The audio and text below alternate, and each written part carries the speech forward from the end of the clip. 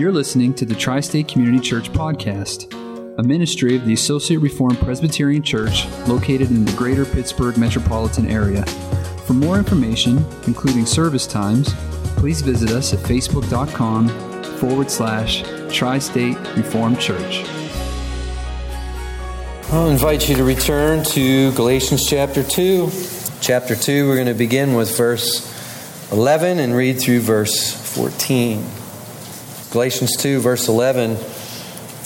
But when Cephas came to Antioch, I opposed him to his face because he stood condemned.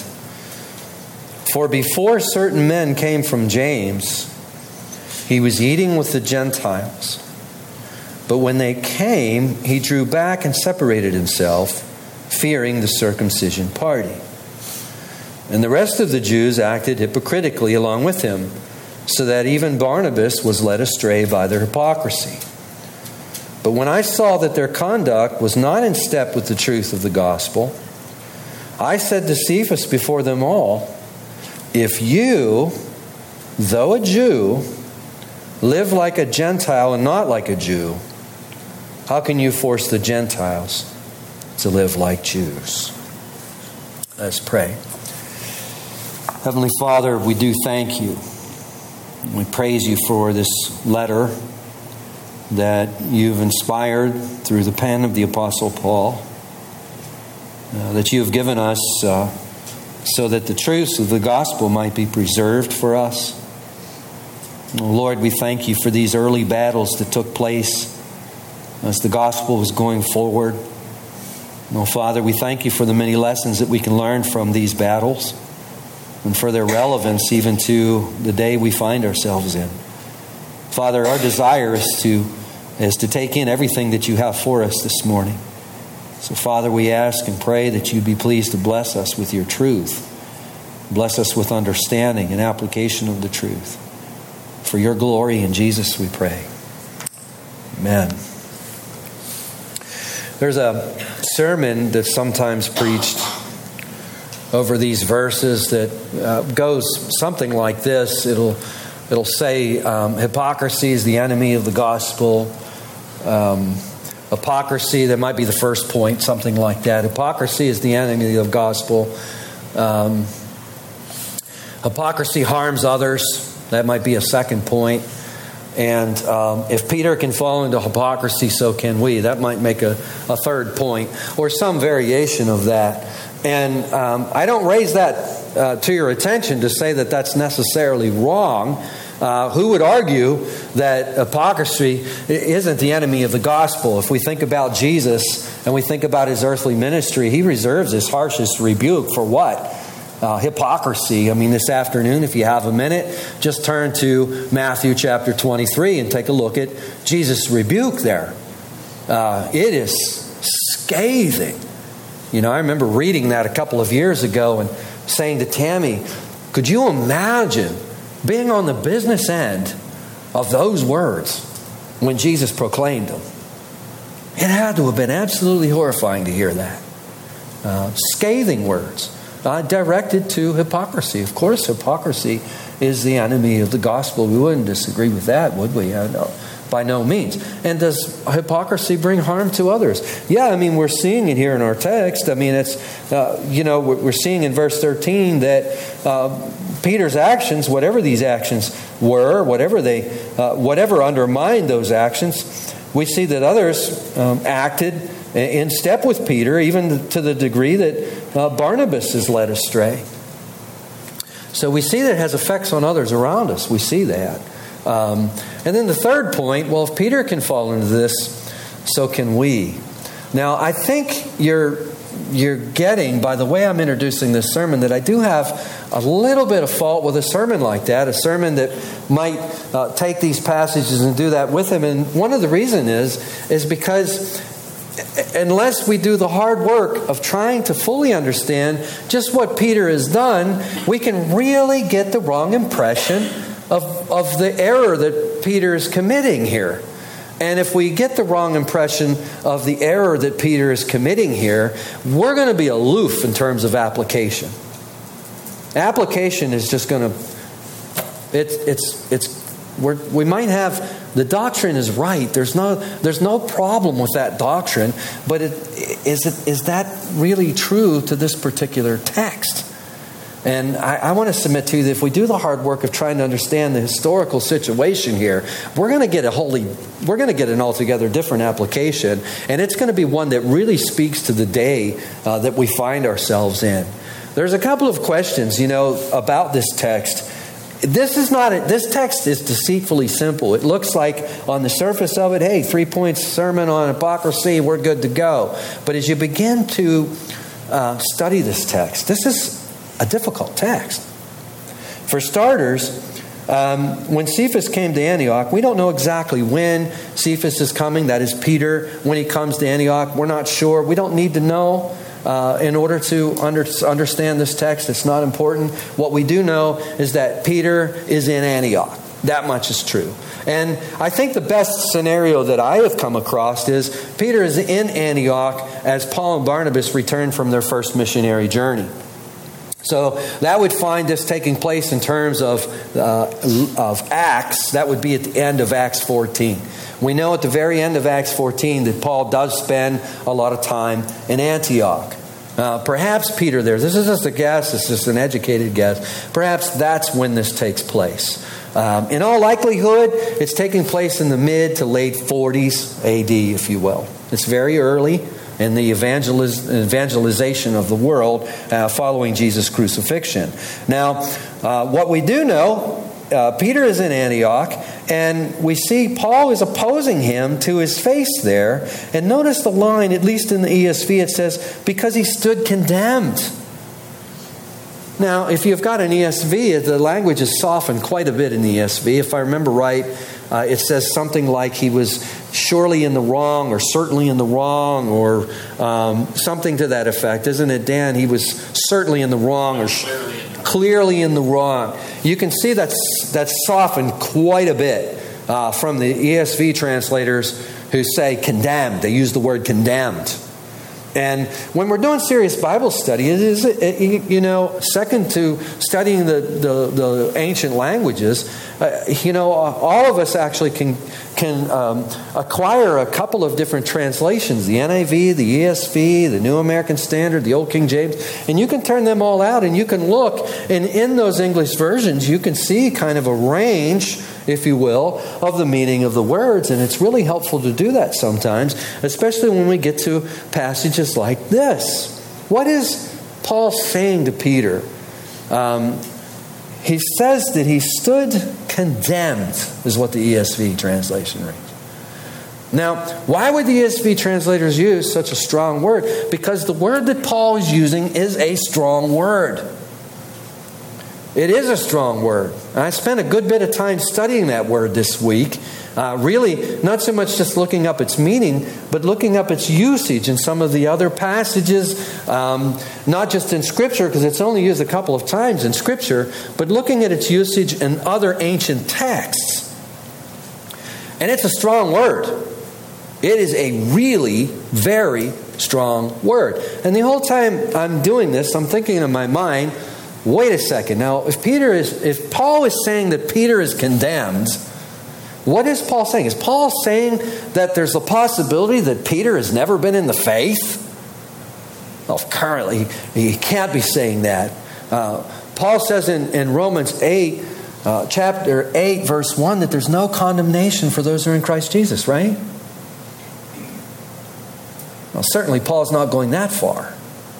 Then why use the word condemned? Well, it's because it's a strong word. And hold on to this for a moment, because I think Paul is pointing back to verses 8 and 9 of chapter 1.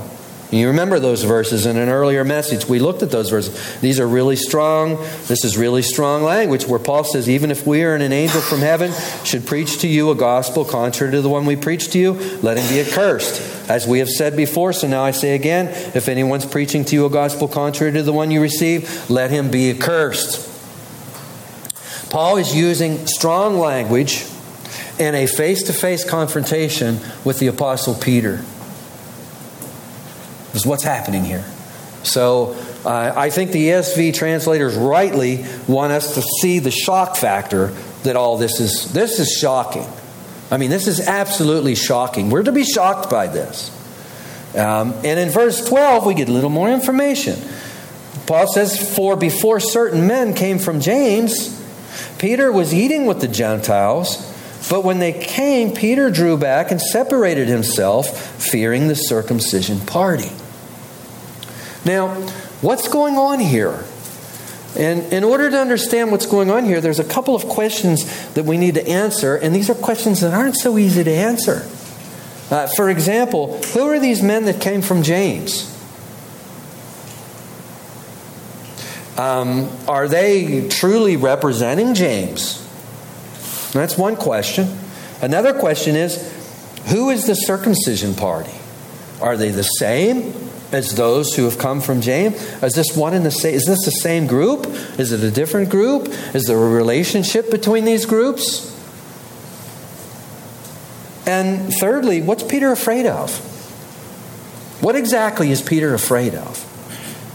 You see, I think before we can make any application of this text, my argument is we need to answer those questions. Not just look at the word hypocrisy and go off on a three-point message on hypocrisy. You see how that can go wrong quick-like? I think when we begin to answer these questions and we begin to look at these questions, we're going to end up with a different application altogether. Not to dismiss the fact is hypocrisy the enemy of the gospel. Amen. I think most of us here in this room, when we find ourselves acting hypocritically, and we all do from time to time, do we not? I do. I do. When we find ourselves doing that, we hate it, don't we? So we see this hypocrisy, and we hate this hypocrisy in ourselves. Let us look at it in our own lives before we look at it in anyone else's. That's good advice. I've gotten that advice from Jonathan Edwards. As was one of his resolvements, is that when he saw the sin of another person, he immediately looked to his own sin. It's a really good practice, actually. It's a good practice. So let's try to answer these questions. And one of the reasons I want to take us through this is, okay, when you're studying your Bible and you have questions like this, and a lot of the studying really comes down to asking the right questions. And when you have questions like this, how do you answer questions like that? And let's start with the first question. How do we answer this question of these men come from James? You know, commentaries usually will be almost in two opposites. Some commentaries will say these men from James are sent by James, and they communicate. They're communicating James' message, and they're being called to go up to Antioch and just see how things are going up there. Whereas there are other commentaries that say, no, these guys are troublemakers, and they're just claiming to be from James in order to get the credibility to be heard and to accomplish their own agenda. And, you read that, it's like, okay, tomorrow it's going to rain. No, tomorrow it's not going to rain. It's like, okay, which is it? Is it going to rain or isn't it? Are these men communicating James' message? Are they dispatched by James? How do we answer a question like that? From the text itself that we have right here, we really can't. It's not that clear. But if we look at a couple of other passages, if you go to Acts 15, if you will, to a passage we looked at in an earlier message, which is page 924, if you're using the church's Bible. To answer a question like that, we need to go to passages where we learn how James thinks about issues like this. What's James' position on circumcision, adding circumcision to the gospel? These are the things that we have seen have come up in this letter. Where's James at? Now, we were asking that question a couple of weeks ago, and here we see in this Jerusalem council, if you will, the issue of adding circumcision to faith for salvation has come up to such a degree that the church has called a council, and all of these delegates from the churches have met in Jerusalem to discuss this issue. And we have this discussion in Acts 15, and in verse 19, we have James' personal judgment on this.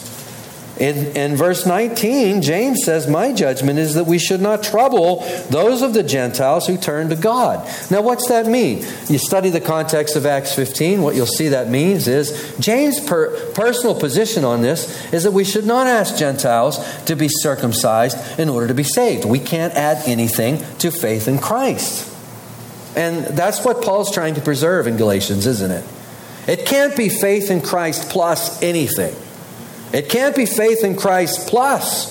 It's faith in Christ. We're saved by faith. This is by grace. This is not of our own doing, right? That's the truth that Paul is fighting to maintain here and to preserve. Not only for the Galatians, but also for us. As soon as we start adding something to faith, where does it end? And as soon as we add one thing, we're saying that the death of Christ on the cross is insufficient in and of itself. Something else has to be added to it.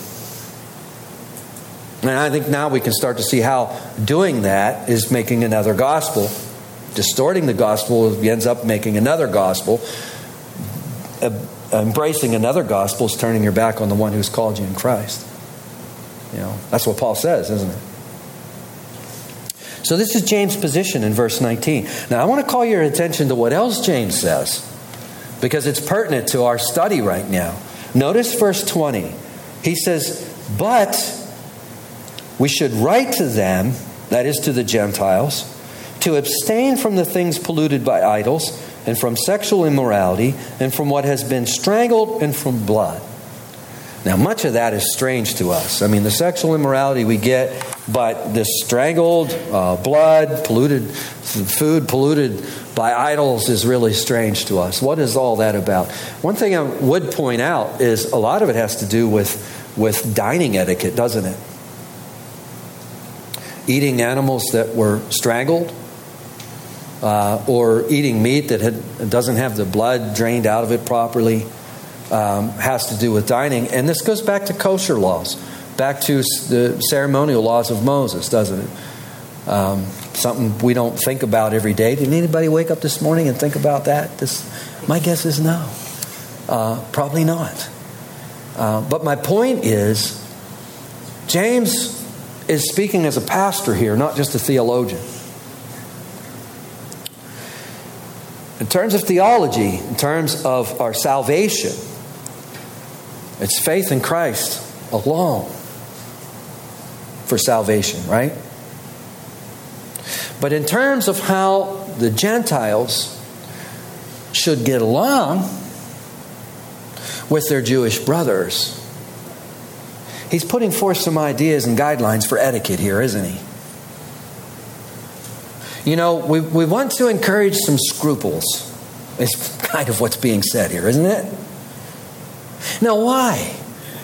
Why? Well, let's imagine. Let's see if we can step into the shoes of the ancient Israelite, if you will.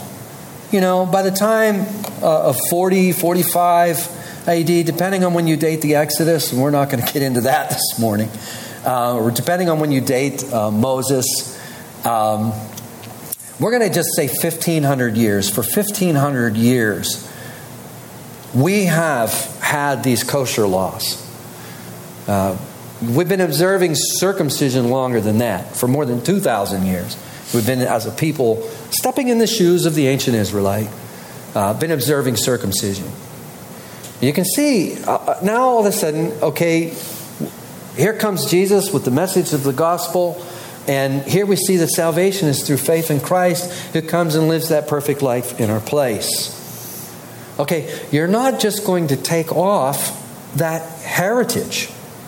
You're not just going to shed that heritage right away. Imagine trying to deal with that in your mind. What do we do with Moses? What do we do with the laws? What do we do, sorry everybody, I know you guys like to disband from here and go off to the hot dog shop, but I'm just not ready to do that. You can appreciate that. Now, let's add some more things to it. During the time, we know, scholars who study these things tell us, we know that during that time, there was an enormous amount of pressure. There was this movement, if you will, back to religious identity on part of the Jewish people during that time. I mean, it culminates. It's one of the things that lead to the Jewish revolution against Rome, the Jewish revolution in Rome. Some of you will be aware of that. That's happening in 66, right around 66 AD. That's probably approximately 20 years from this. Now, in the meantime, you have this major push. If we lived in that day, we would be finding ourselves more and more motivated to get back to our religious identity, back to circumcision, back to these dietary laws, back to all of these things that make us distinct from the rest of the world. And this is part of what the apostles are dealing with as they are evangelizing. Now, we get a kind of a scent of this, if you will. If you go to Acts chapter 21, to that passage we read, in case you were wondering how that had anything to do with our study this morning, page 930, while you're turning to page 930, Acts 21, verse 17, 930 if you're using the church's Bible, not necessarily 930 if you're using your own. This isn't even the church Bible, it still works. All right. So, as long as you're using that Bible, we're good, huh? 930.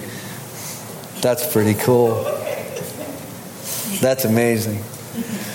What's going on here is Paul's returning to Jerusalem, even though it's dangerous for Paul to do so. Paul realizes it's dangerous. He realizes going back to Jerusalem could cost him his life. He knows that probably, at the very least, he's going to end up incarcerated. So why does he go back to Jerusalem? Because he knows the Lord's calling him to go back to Jerusalem. And in verse 17, Acts 21, verse 17, when he had come to Jerusalem, the brothers received him gladly. That is the church there.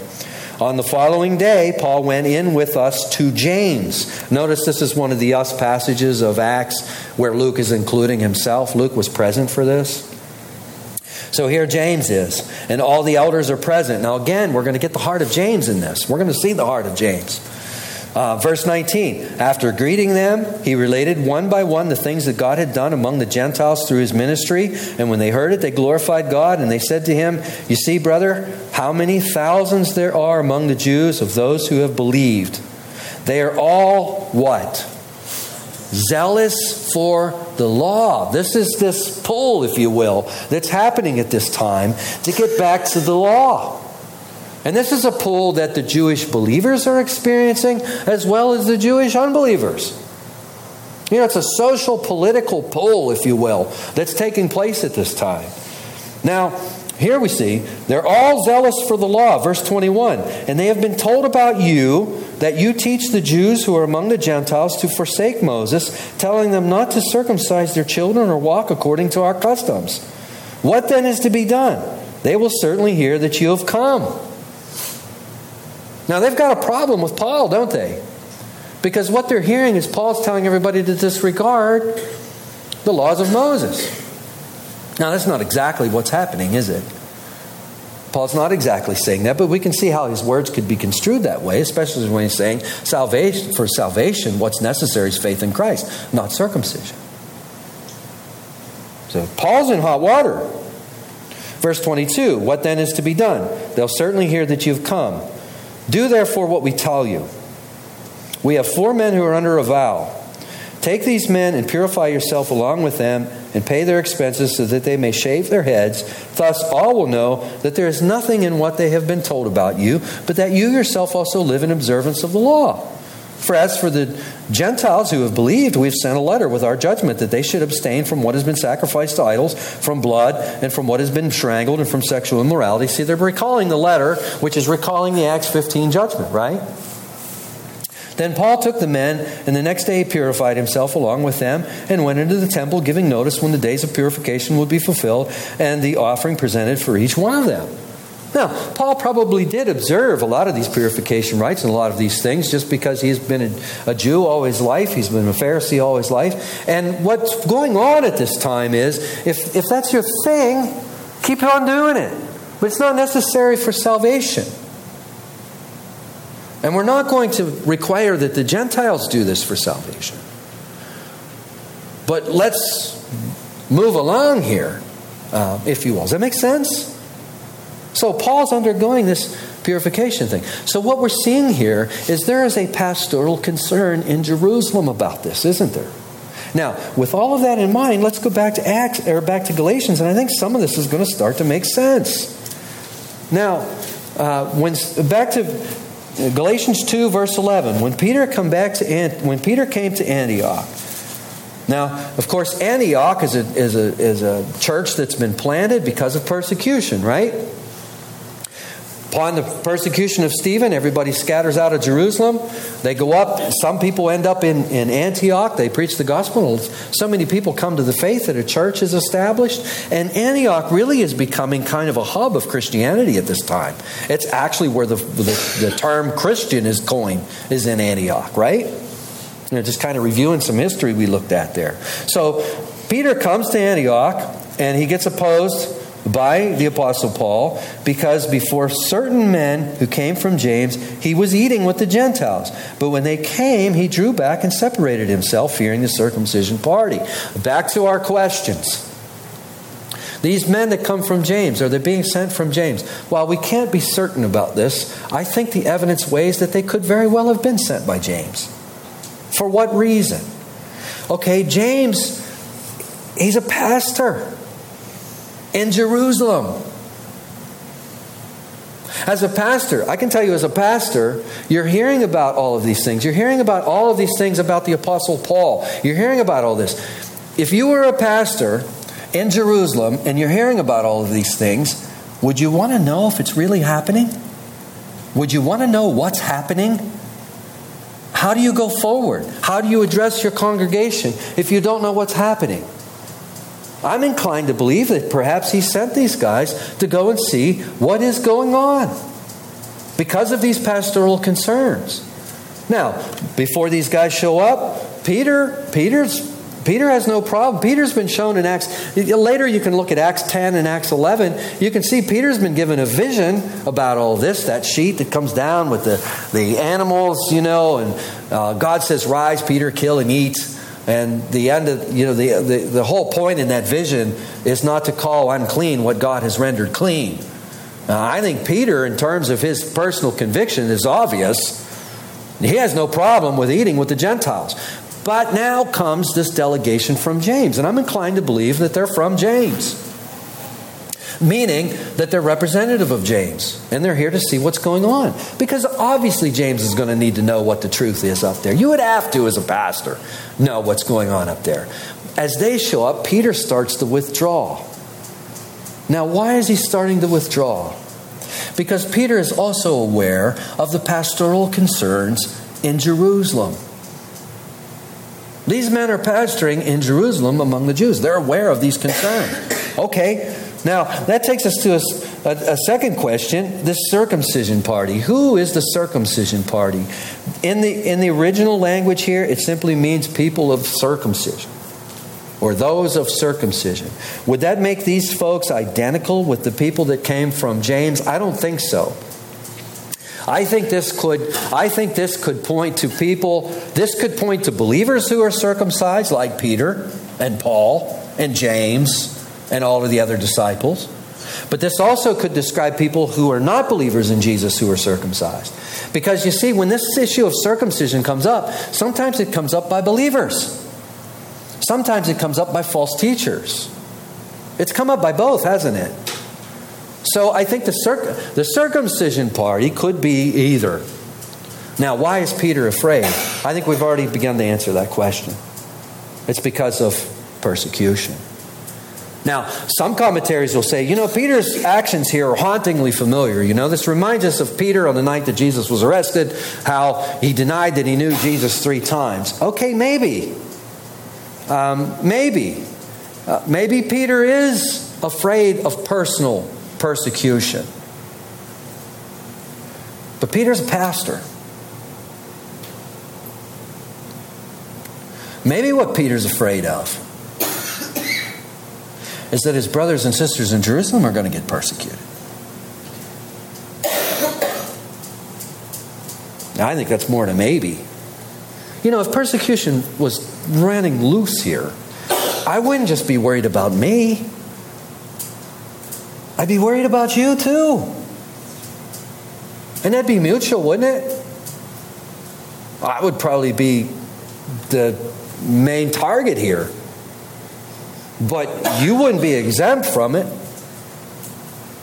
You know, I had the privilege of sitting under one professor. I mentioned him once in a while, Stephen Miller. He was a missionary to Eritrea in Africa. And at one point, the village where he was ministering was raided, and the women were taken one direction and the men were taken another, and they were put in steel containers, and they sat in these. They were gathered in these steel containers in the hot African sun, and they really didn't know what the outcome was going to be. And Stephen, being wasn't just a professor. He became. I'm happy to say he became a personal friend of mine. Stephen was dragged out of the trailer at one point and held by gunpoint and was told to renounce Jesus. Now, what's going through his mind when that's happened? He doesn't know where his wife is. He doesn't know what they're going to do to his wife. Well, Stephen didn't recant. Stephen says, I can't. You're going to have to do what you're going to have to do, but I can't. I can't requite. I can't abandon my Savior. By God's grace, they let him go. Now, if Stephen Miller wants to call Peter a coward, I'm okay with that. But I have never been in that position, so I am not going to call Peter one.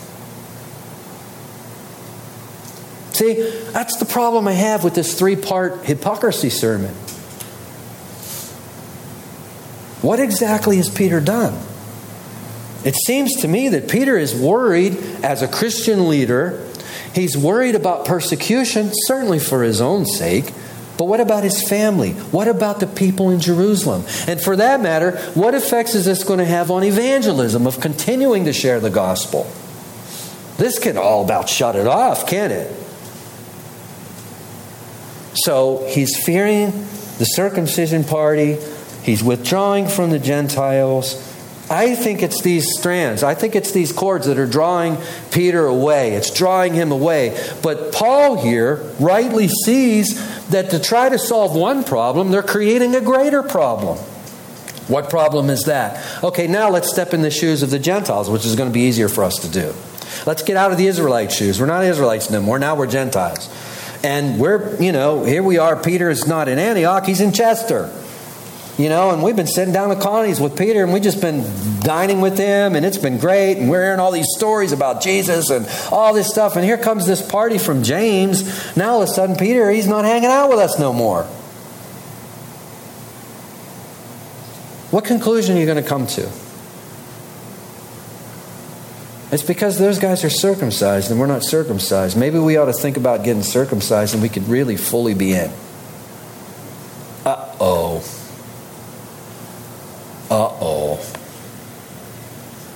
Peter's not preaching a different gospel with his lips, but he's preaching a different gospel with his actions. Does that make sense? And Paul sees it really clearly.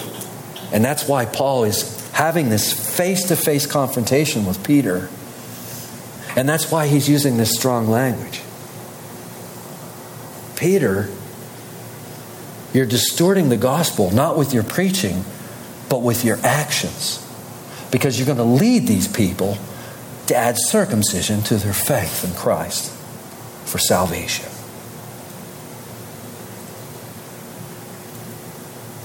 Now, I think once we begin to understand all of this, I think a whole different set of applications emerges here. I have a couple of thoughts, and I'll close with them. One, first, especially with Synod being a week, I am so thankful that we belong to a church that's governed by a plurality of elders. There is no one human being who has the wisdom without any blind spots that would be able to lead the church. Peter couldn't do it. Paul is seeing a major blind spot, really not just with Peter, but really everyone's being carried away. We need each other, and God works through each other. Some of you have had the opportunity to come to a synod. When Synod met in Beaver Falls a couple of years ago, a couple of you got to go, and one of your comments that I heard over and over again was, man, these guys are so smart. They're so wise. And I love the wisdom. And I didn't say a whole lot in response to that. I do agree. And I know so many of them, and they're smart. They're bright people. But when we're in session together like that, and we're talking about these issues, the wisdom that you often are seeing is not human wisdom.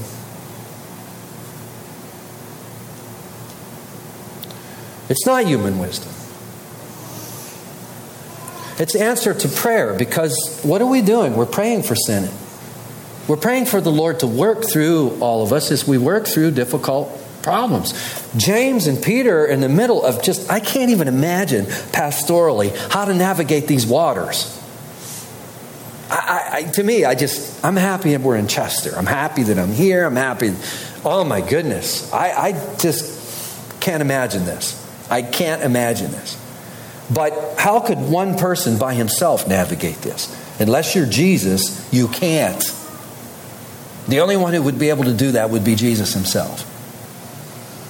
That's why I'm so thankful that we're part of a connected body, that we're governed by a plurality of elders. No one person has the wisdom. Another point is, no matter who you are, you're not always right. That includes me. I'm directing that to me first. No matter who you are, you're not always right. I'll go first. Peter wasn't right. If we go with the NIV, he was clearly in the wrong, right, Dan? Clearly in the wrong. I think Paul was using words that are stronger than that. Because Paul is looking back.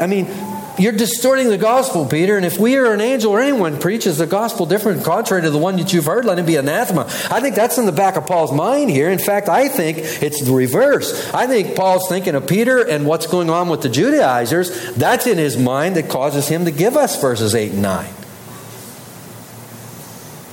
It's strong language, no matter who we are. Something else too, character flaws can sometimes emerge throughout our Christian life, can't they? Some commentaries say, Peter's actions here look hauntingly familiar to the night that Jesus was betrayed, when he denied Jesus 3 times. Maybe, I think there's more going on than that, but perhaps some character flaws in Peter are emerging here, and I'll make that application. We all have character flaws, do we not? And, fellas, we have our wives here to remind us, if we're in any doubt about our character flaws, that could be a discussion on the way home. Sweetie, what are my character flaws? And remind, if I were to say that to Tammy, I would say, Tammy, we're going to be home in about 10 minutes. Probably not enough time. You're going to have to abbreviate them. But all kidding and laughing and joking aside, we do, don't we? And sometimes, the Lord helps us get over these. He helps us make progress in these things. But you never know when they're going to raise their head, do you? Let's be mindful of ourselves that we do have these things. We do have these weaknesses, and they do raise their head from time to time. Another is, our failure in Christian living and leadership can often compromise the gospel. Let me read that again. Our failure in Christian living and leadership can often compromise the truth of the gospel. That's what's happening, isn't it? Peter has changed the way he is living. And Paul's calling it hypocrisy. Now, what does Paul mean by hypocrisy there? What Paul means by hypocrisy there takes us back to the Greek theater. The word hypocrite comes from the Greek theater, and it literally means one who wears a mask. And it described actors and actresses. An actor was a hypocrite. Why? Because they're pretending to be somebody who they're not, right? And what is Peter doing? Well, Peter's setting aside his convictions, if you will, and he's acting in a way that is opposite of what he really believes. He believes it's fine to eat with the Gentiles, but now this party from James comes and he has changed his behavior. That's what he's guilty of doing, right? He's in leadership. That makes it worse. It's well intended. I think it's well intended. I think it's more than well-intended. I think these guys are trying to figure out how in the world are we going to get through this. They want to see their countrymen come to faith in Christ. And they want to avoid unnecessary obstacles to that. They want to avoid unnecessary offenses to that. And they're just doing the best they can here. But what's happening in the meantime, Paul rightfully points out, in the meantime of this well-intentioned measure that you're taking here, you're compromising the gospel. Do we have that happening today? Oh, absolutely we do. This is a great text. It's a sleeper. It's one I never hear anyone talking about. In the midst of how should the church, how should we deal with the sexual identity today? How should the church deal with the LGBTQ plus movement today? How should we deal with all of these sensitive issues today? This is a great case study for that. That the 3-part hypocrisy sermon doesn't even go near. There's so much wisdom to be gained here from that.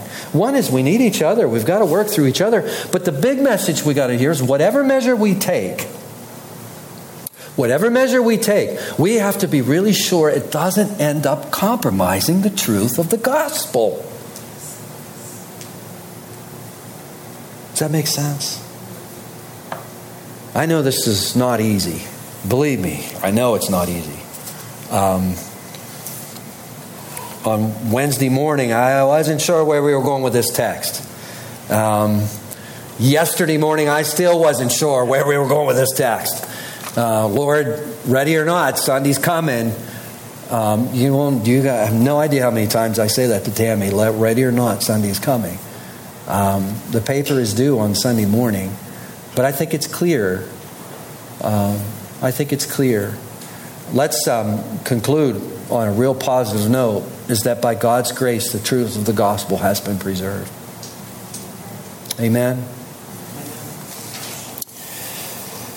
Heavenly Father, so thank you, Lord. Father, many of these passages are so hard.